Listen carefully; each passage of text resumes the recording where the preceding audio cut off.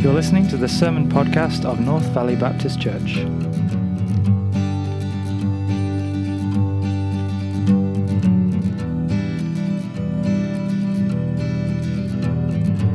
This week's message is preached by Pastor Scott McGrady.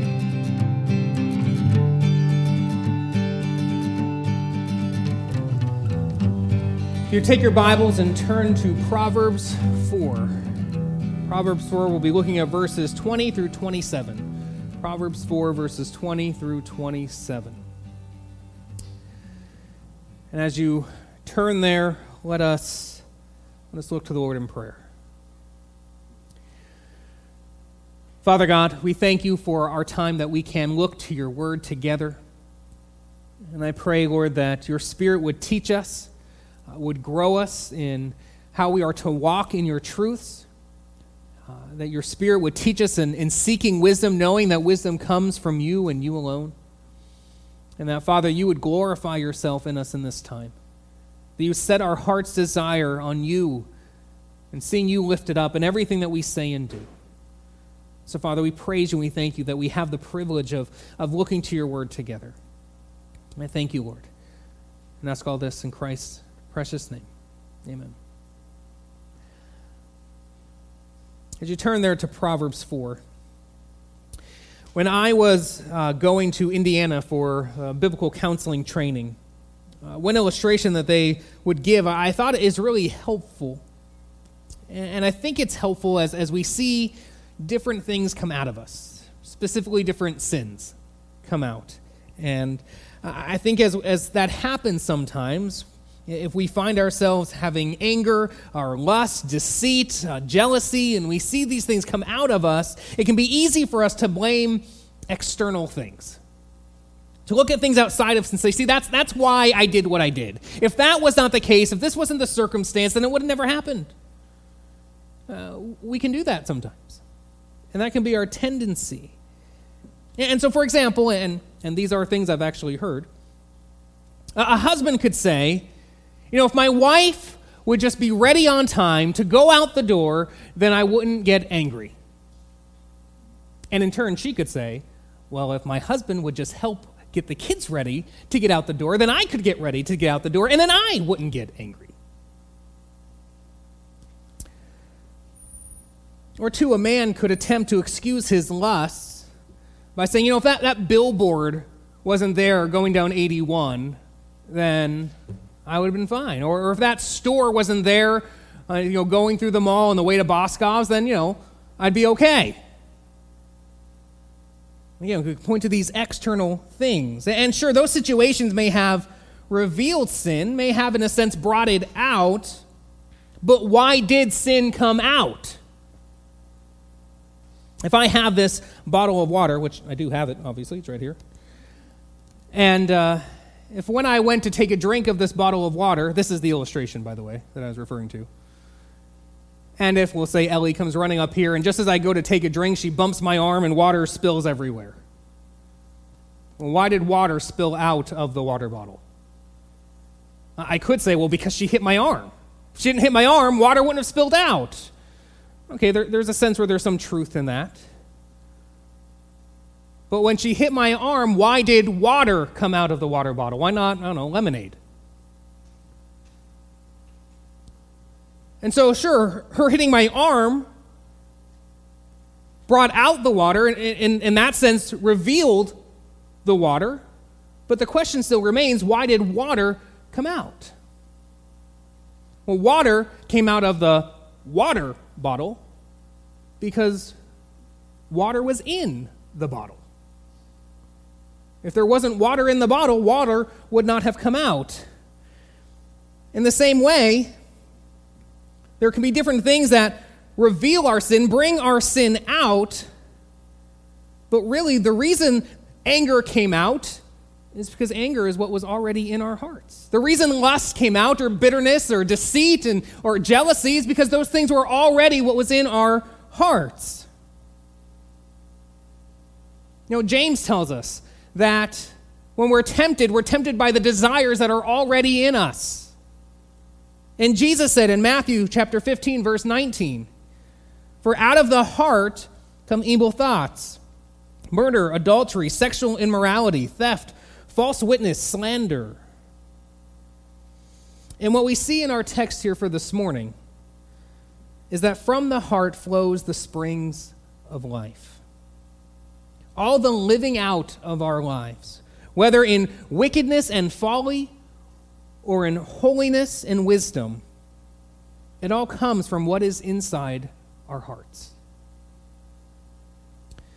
So as we come to this text this morning, as we look at this section in Proverbs chapter 4, we see that Solomon is again addressing his son.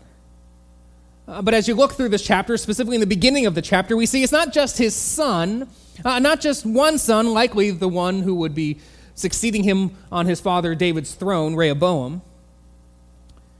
But again, at the beginning of this chapter, we see he's addressing his sons, plural. But then it switches to the singular, my son. And so specifically addressing that one son, I guess, again, probably most likely Rehoboam. And you read through this, it would seem that Solomon has an urgency that his sons would receive wisdom and keep wisdom and live out wisdom. There's an urgency to this for Solomon. You know, we live in a culture that is set on the idea that children should take their merry old time in growing up.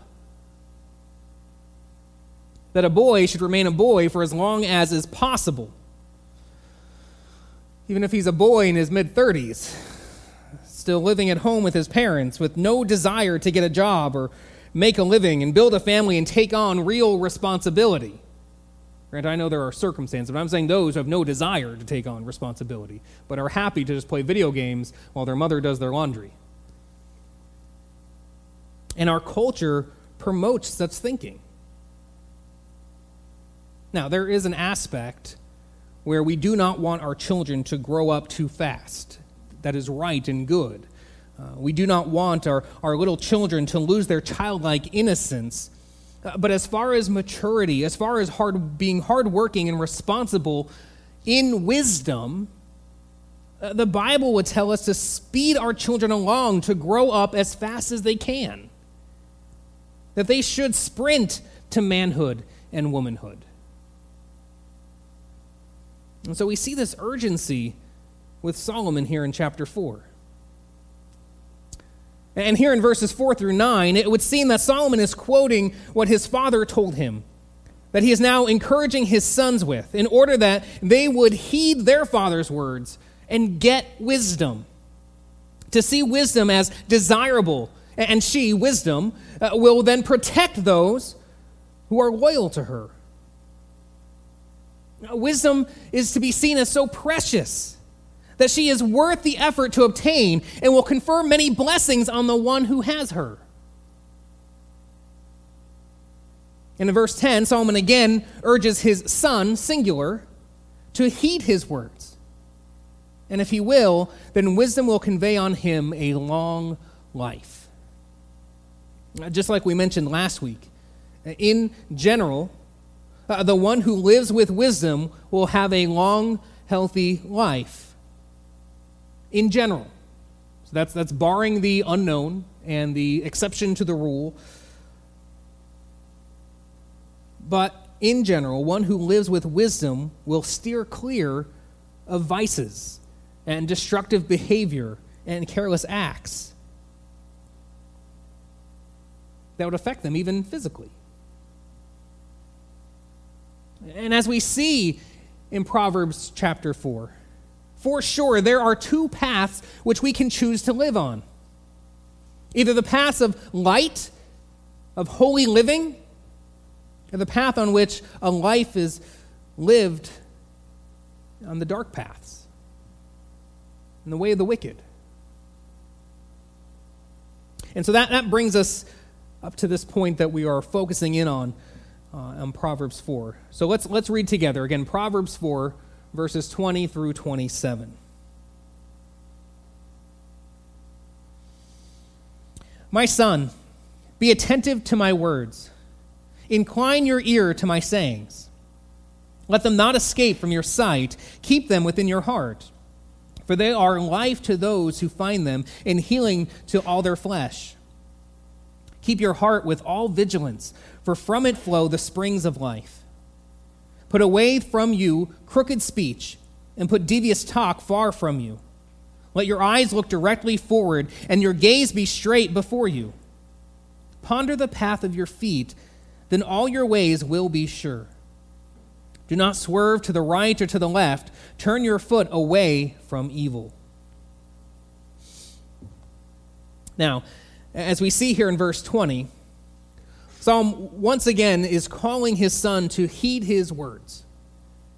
And he insists on undivided attention to his words, that his son must listen closely.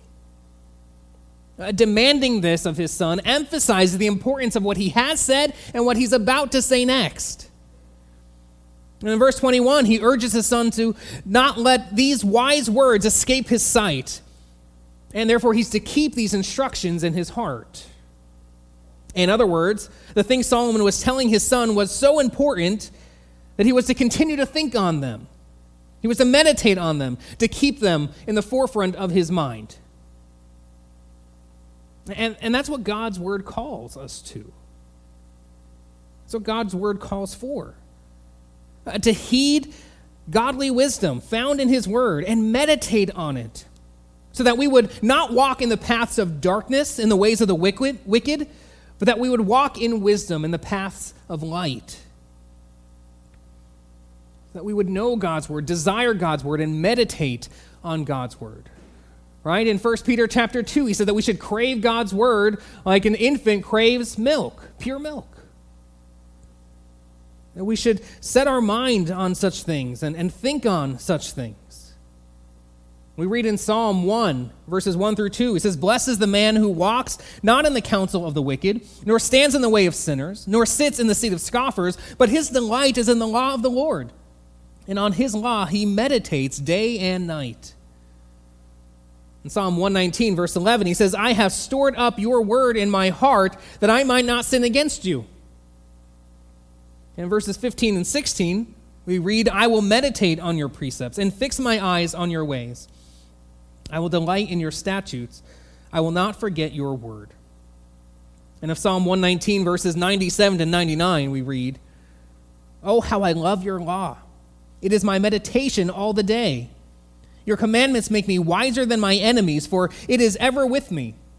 I have more understanding than all my teachers, for your testimonies are my meditation." And what we see here in the 4th chapter of Proverbs is Solomon urging his son to be faithful to wisdom and to keep her.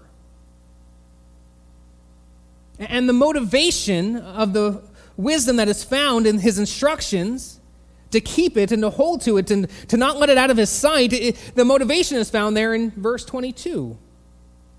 When he says, "For they are life to those who find them, and healing to all their flesh."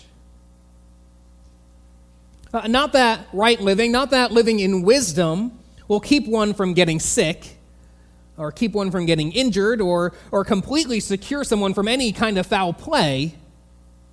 But the truth is that living out wisdom will keep one from the things that are of dire consequence to harm someone's life. That it will keep you from the negative consequences of one's bad choices, because you're not making bad choices when you're living in wisdom.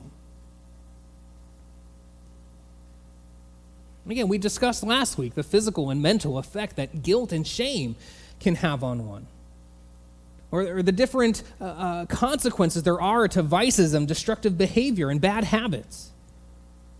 Walking in wisdom would avoid those things. So, in being clear, though, this is not like how the Word of Faith or name it and claim it crowds would point to this verse to say, see, it's always God's will for you to be healthy and wealthy. Now, that's not what this passage is saying. That's not what this is about. But this is saying that when we live in wisdom, in general, like we've been saying, we take the Proverbs as general truths. When we live this way, in general, life will go better, including our physical health. But to live wise, we must keep that wisdom. Keep it before us. Keep it in our sight. Keep it in our hearts. Meditate on godly wisdom, storing it up in our hearts. And so as we walk in wisdom and godliness, we build a character. Our character, our inner being is one of wisdom and a godly character. And verse 23 says, keep your heart with all vigilance. Or the New American Standard Bible puts it, watch over your heart with all diligence. Or the Christian Standard Bible says, guard your heart above all else. And the idea of keeping your heart is the idea of protecting your heart. Again, so watch over or guard. And the idea of the heart is the idea of the inner person. It's the core of who you are. This speaks to your inner life, to your thought life, your desires and your motives. You must guard your thought life. You must guard your desires and your motives from being corrupted with that which is unwise. And so therefore, we have to be careful about what we let in. And I think that's especially true in our day, right? I mean, with the internet, you have all these streaming services where you can have these shows and movies, where you have all the social media and all the different voices and things that are said there. You have articles and just sound bites of media and news that can all affect us at our very core. We've got to be careful about these things. That we're careful about what we take in our lives. That we've got to be diligent to guard our hearts. That we would not let wisdom escape our sight, or that we would not keep wise instructions in our hearts. Again, here in verse 23, as I'm reading from the English Standard Version, it says, keep your heart with all vigilance. Or the New American Standard Bible says, with all diligence. And the idea here is that you would guard your heart like your life depends on it. Because it does. Again, if there is life in wisdom, then there's death in folly. And we've discussed the deadliness of sin. To allow sin to control your life, to allow it to gain a foothold, to indulge in it and refuse to repent, it's deadly to your soul. And so for the sake of your soul, you must repent, turn from your sin, and trust in your Lord. Keep your heart with all vigilance. That is to say, make it your top priority to protect your heart, which I think is exactly what the Christian Standard Bible is getting across when it says, guard your heart above all else. Top priority, like your life depends on it. And so dwell on and meditate on wise counsel. Dwell on and meditate on the truths of God's word. Be careful to filter out what will corrupt your character, what will corrupt your thought life and your desires. The old adage is true. Garbage in, garbage out. So if you're taking in garbage, what's going to come out of your life is going to be garbage.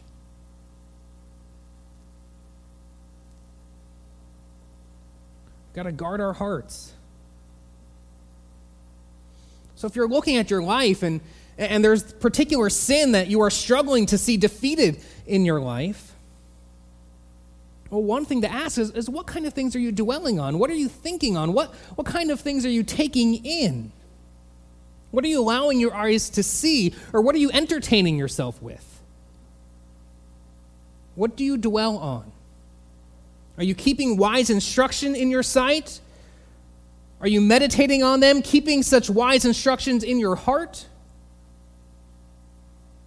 Or are you allowing many other voices and temptations to speak in to your inner self? It's vital to guard your heart with the top priority. It's vital to guard your heart as if your life depends on it. For again, the end of verse 23 says, "For from it flow the springs of life."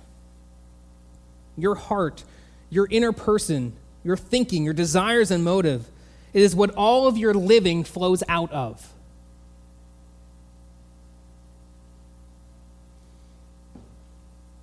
Are you a person that worries? Are you a person that's always anxious, never content with where you're at? You have trouble trusting the Lord in your circumstances? What's coming out of you, again, can indicate what's going on, does indicate what's going on in your heart. I remember listening to Todd Friel, and he would talk about, with even Fox News, how you always have these alerts, these Fox News alerts, and now everything's just, it's right now, and it's terrible, and it just gets our blood pumping, and we're all just anxious about everything, and as we always take these things in, again, not saying don't be informed, be informed, although I do think of the Mark Twain quote, right? If you don't read the newspaper, you're uninformed. If you read the newspaper, you're misinformed. I think there's still truth to that. So we got to be careful, though, how much of things we're taking in and the source of what we're taking in. How does that affect our hearts? If we're even taking in news, even where we can trust the source, if we're taking in too much, it's going to have an effect. We need to be careful to guard our hearts, because out of it flows the spring of life. What are we taking in? If our inner person is corrupt and lacks wisdom, then our whole living will be corrupt and will lack wisdom. If you get your drinking water from a well, what happens if that well becomes contaminated? Then all of the water out of that well will be contaminated, will it not?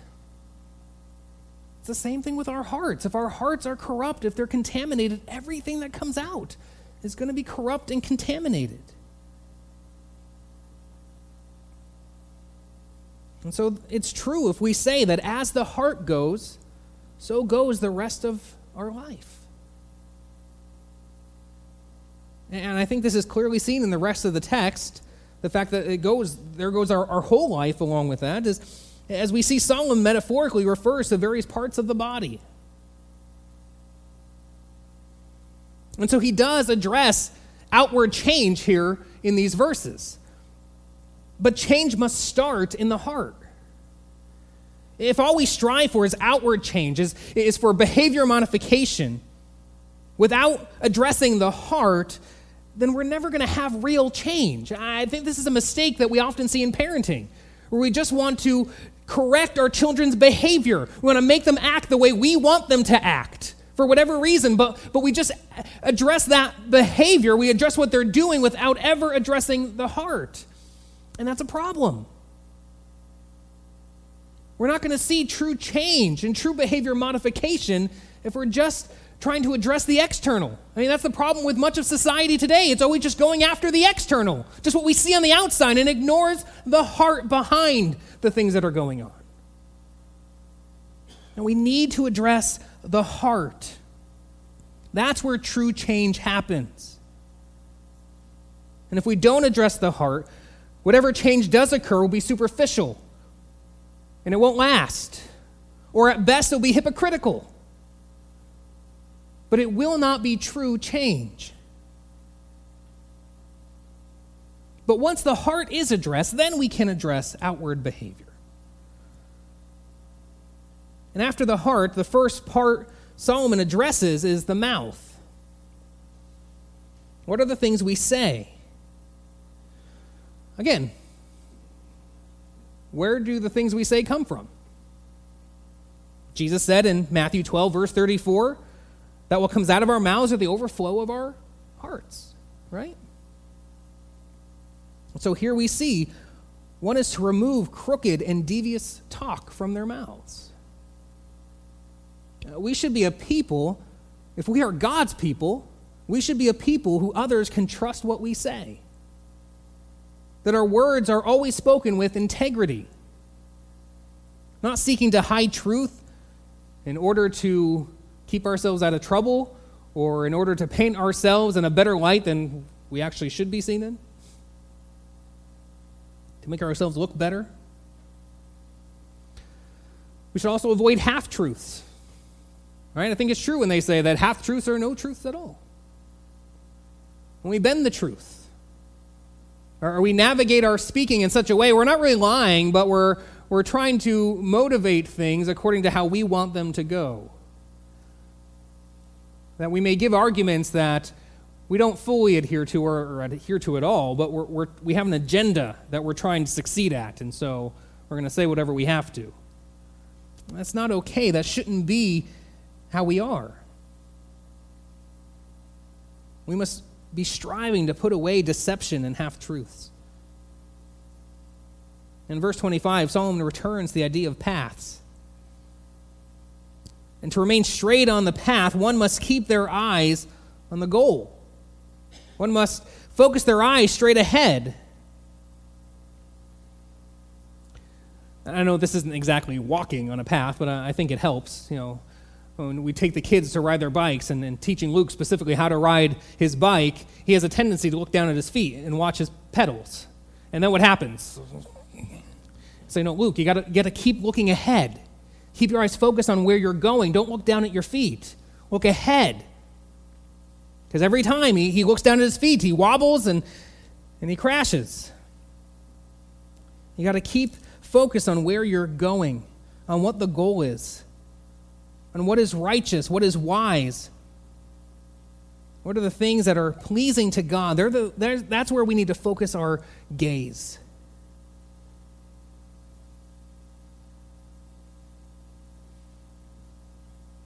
It's vital to discipline where we look, that we would not be distracted from the path with temptations that would cause us to fall off the path. So we need to set our gaze on wisdom that is from God.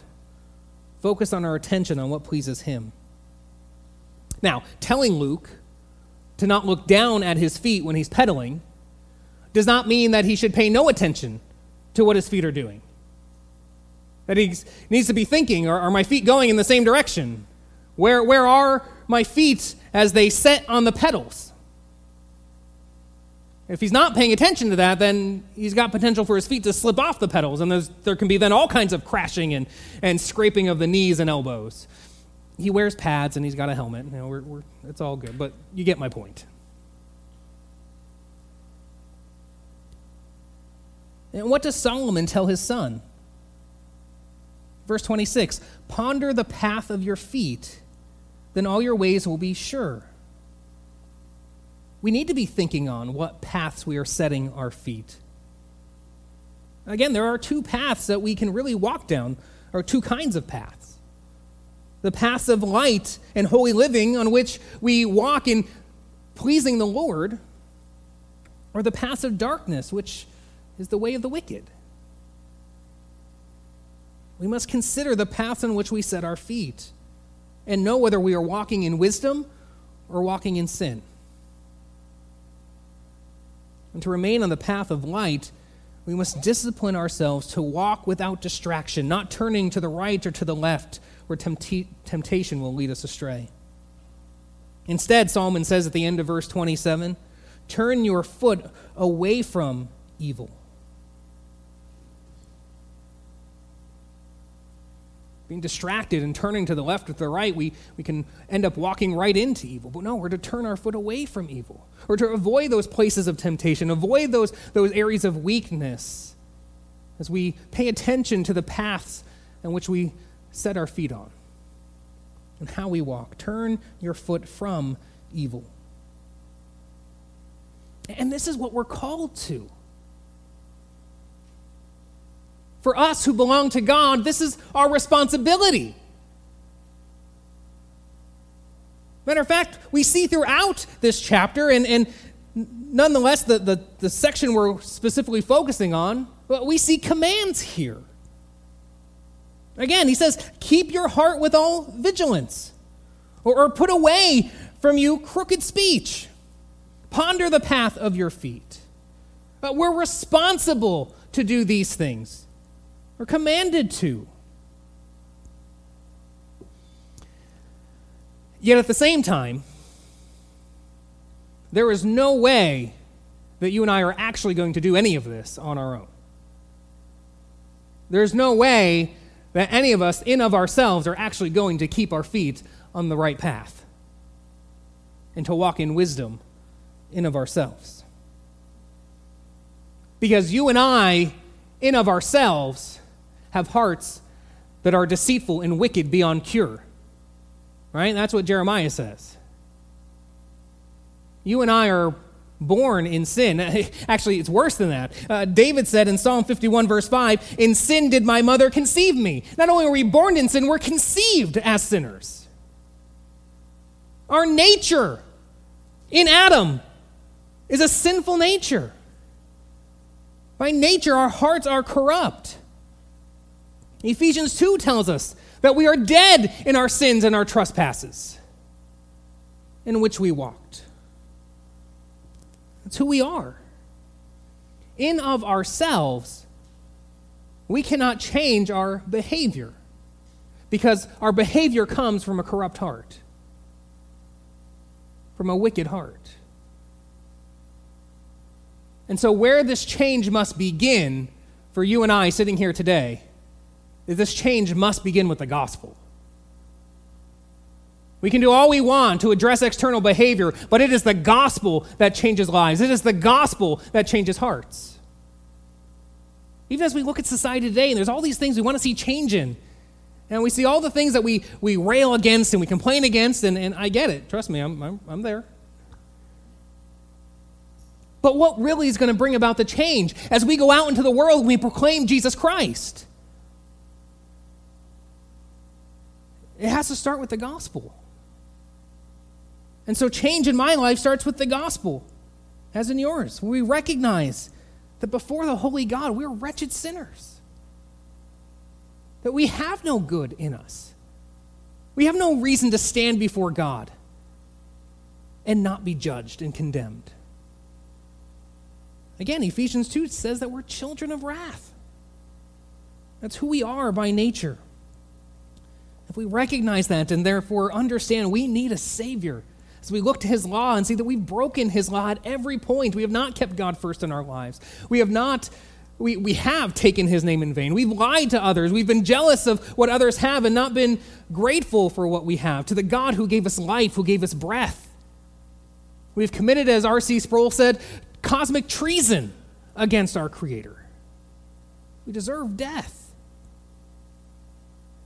And we recognize that, and we see that in His law. We know we need a Savior, and Jesus Christ is the only Savior, and we flee to Him. Flee to Him whom God sent, God who loved the world in such a way that He sent His one and only Son. That He came to give His life as a ransom for many, to pay the price for our sin, to take on the justice and wrath on Himself in the place of all who'd believe on Him, that He would die the death we deserve to die, but not stay dead, rise again victorious over our sin and death, to bring us eternal life when we believe. That's where the change begins. That's where we need to start. We start with the gospel of Jesus Christ because that's what changes the heart. Where God has promised in the power of His Spirit to regenerate us, to make us alive with Christ, right? That's again, back to Ephesians 2. You are dead in your trespasses and sins. You're children of wrath. You're following the ways of the prince of the air. That's who we are. All gloom and doom, nothing but despair. And then you get to verse 4, but God. But God, who is rich in mercy. What did He do? Verse 5, He made us alive with Christ. The regenerating work of the Holy Spirit, as promised in Ezekiel in the Old Testament, that He would remove our heart of stone and give us a heart of flesh, that He would write His law on our hearts and give us His Spirit, right? That's true change, empowered to live for Him, a desire to know Him. And so then we are called then to live out that change, to live out this new life in Jesus Christ. And so live in wisdom, to meditate on God's word. And notice here in our text in Proverbs, the call to wisdom includes our entire selves.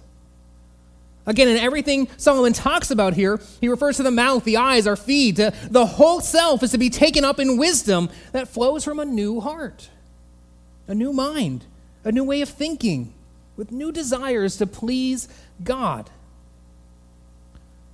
Energized and motivated by the gospel. That's how we are to live. So we must strive to keep watch over our hearts. Whatever sin we still find in our outliving, recognize that it's still sin that has remained in our hearts. And so we seek to kill whatever sin remains. But even that, again, we can't do it on our own. We have to look to God and depend upon God. Look to his word. Be praying to him. That we would have wisdom in our living. What does he say in James? If anyone lacks wisdom, what should we do? Ask. Right? And when we ask, we need to believe, knowing that it's his will for us to have wisdom, we need to believe that he's given us what we ask for. Otherwise, we're double-minded and we shouldn't expect to get anything from God. We have to believe that he hears our prayers and he grants us what he says he'll give us. And so turn around, look to his word, seek his wisdom there, and live it out. As we believe he's given us that. Live by faith in the truth of his word. Live in the power of the Holy Spirit as we depend upon him day by day to walk on the paths of light that please God as he has changed our heart and continues to change us, continues to conform us to the likeness of Christ from the inside out. That we who are trusting in Christ, who've been bought by his blood, who know his great salvation, would live in response to please God, to walk in wisdom. And therefore, as we live, we want to keep wisdom and wise instructions in our sight. Keep them ever before us, treasuring them in our hearts. As we keep watch over our hearts with vigilance, like our lives depend on it. For from it flows the springs of life. From our hearts flow every outliving. If our heart is corrupt, the living out of our lives will be corrupt. But as we grow in holiness, as he conforms us more and more into the image of Christ, we will live out more and more in the image of Christ, in that which pleases our God. Are you keeping watch over your heart? Are you guarding your heart? Are you protecting your heart? Are we helping our kids? Are we doing our part to watch over their hearts and protect their hearts? We've got to keep our hearts. If we want to please our God and walk in wisdom, let's seek to have a pure heart. Let's seek and ask, as David does at the end of Psalm 139, to search me and know if there's any wrong way in me. That God would reveal that and we would repent of it as we seek to walk in wisdom. Keep your heart with all vigilance, for from it flows the springs of life. Let's pray.